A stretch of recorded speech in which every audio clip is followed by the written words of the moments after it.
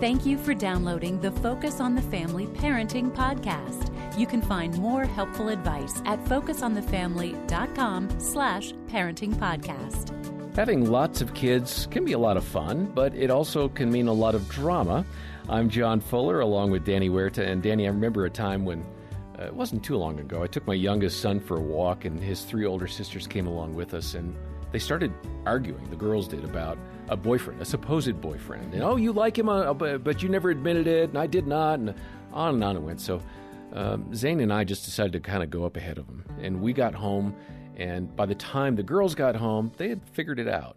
In fact, they had resolved things so satisfactorily that they decided to do some girl wrestling right there in the front yard for neighbors to see and people driving by.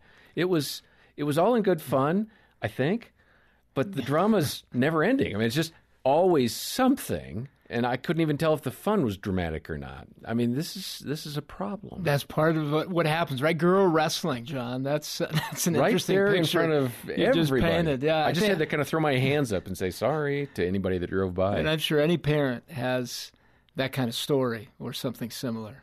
Well, we're going to hear from Jessie Minassian. She has some really good perspectives on how teens interact with their younger siblings. I don't recall her saying anything in this conversation with Jim Daly, though, about girl wrestling. Jessie, in your book, you have some great advice for teens about their role as the older or younger sibling. Now, the sibling rivalry thing, I don't know if you guys are seeing that, but man, I see it. And especially if their sizes, I've got a big firstborn and a modest secondborn. And those two go at it all the time. And that's normal. But speak to that sibling rivalry and what older children need to know, what younger children need to know.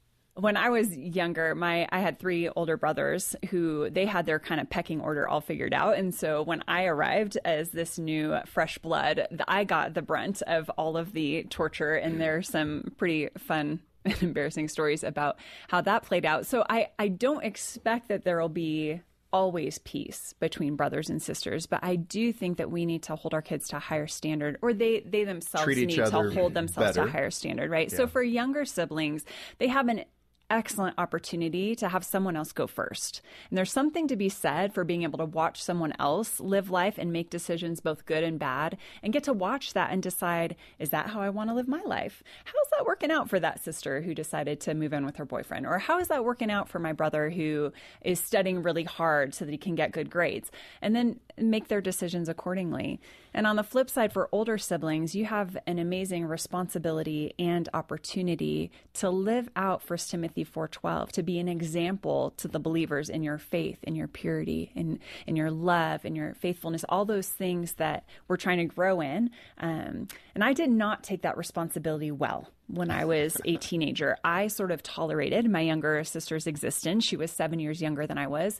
And because, again, the world revolved around me and it all orbited around my likes and dislikes, I wasn't intentional about investing into her when I was in the home with her. And it's one of the greatest regrets I have of my life. And so my encouragement for older siblings who are still in the home with their younger siblings is to take that responsibility seriously.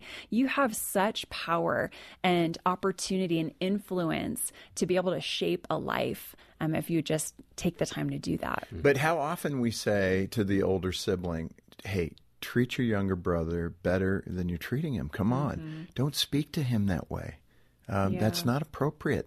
It's almost like please and thank you. You sometimes have to say that like 1,000 times, right? And you're going, okay, for the 1,010th time, can you not speak to your younger brother? I know. And it goes back to what we talked about yesterday, that we cannot be the Holy Spirit in our children's lives. And it drives me nuts because I say those words all the time too, Jim. And okay, that makes me feel even better. Though I now, as an adult, can look back and say, man, I really blew this amazing opportunity I had to be a good big sister.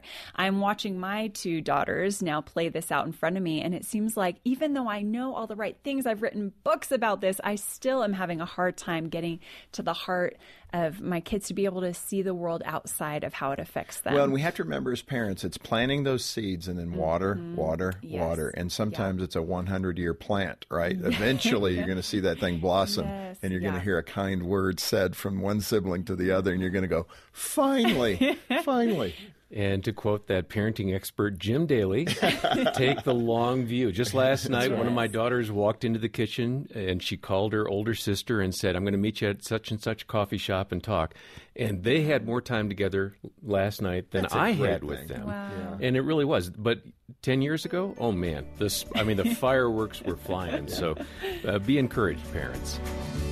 Well, as you heard me saying in that clip, it does get better, and I'm really happy that my girls call each other. They really do have a good relationship. Danny, how can we as moms and dads start encouraging that sibling group to interact with and get along with each other before they become adults? Well, it's a challenge. You know, the passion that siblings bring can seem very destructive, but at times it shows the depth of love between siblings. Then you have somebody from the outside come in, and that passion turns against them, against the others. They become very loyal towards one another when an outsider from the family comes in. And it is an interesting dynamic, and I think if we can enter as parents with that mindset that this passion can definitely be channeled, we can help them learn how to resolve this, and in time, it's going to create a depth of relationship. Conflict can create deep, deep wounds, but can also create a deep, deep loyalty towards one another and a deep love. And one method I've used with my kids when they've been arguing in the back seat, because it does happen, and hey, that's mine, no, quit coming to my side. I said, okay, you guys get 1 minute to figure this out, and after that minute, if you haven't resolved it, then you're hiring me. And it's going to be $1 a minute to help you solve this. And you guys get to split that and figure out how to. Is that your rate? $60 an hour? Yeah, $60 an hour for my kids. That's right. Or is that a buck a piece? No, it's $60 an hour for them.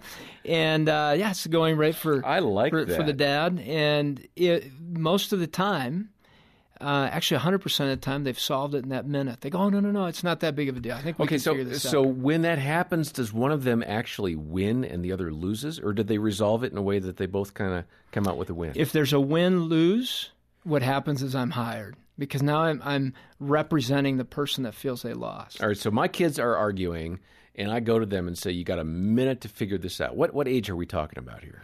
This is under, really, I mean, you can have any age participate in this. I like this. I was going to ask you for some specific way to do this, but I like what you just said. Yeah, and if there's a child that's not being agreeable, not flexible, and their response, they're the ones that are going to be in charge of paying. The other person, so if your saying, sister here is interested in resolving this. Yeah. You're not, so you're on the hook. Yeah, you get to pay me $1 a minute to come in and intervene. So if I'm just projecting, so the boy in that situation might say, all right, fine, whatever, and agree to something. It's not for real. It's not a heartfelt, okay, I really want to work on this. It's just, I'm going to get out of this. Easiest way. Is that a good long-term strategy? If they've usually what I'll tell a kid like that is, you're entering into an agreement, and you're the one that's putting your emotions on the line.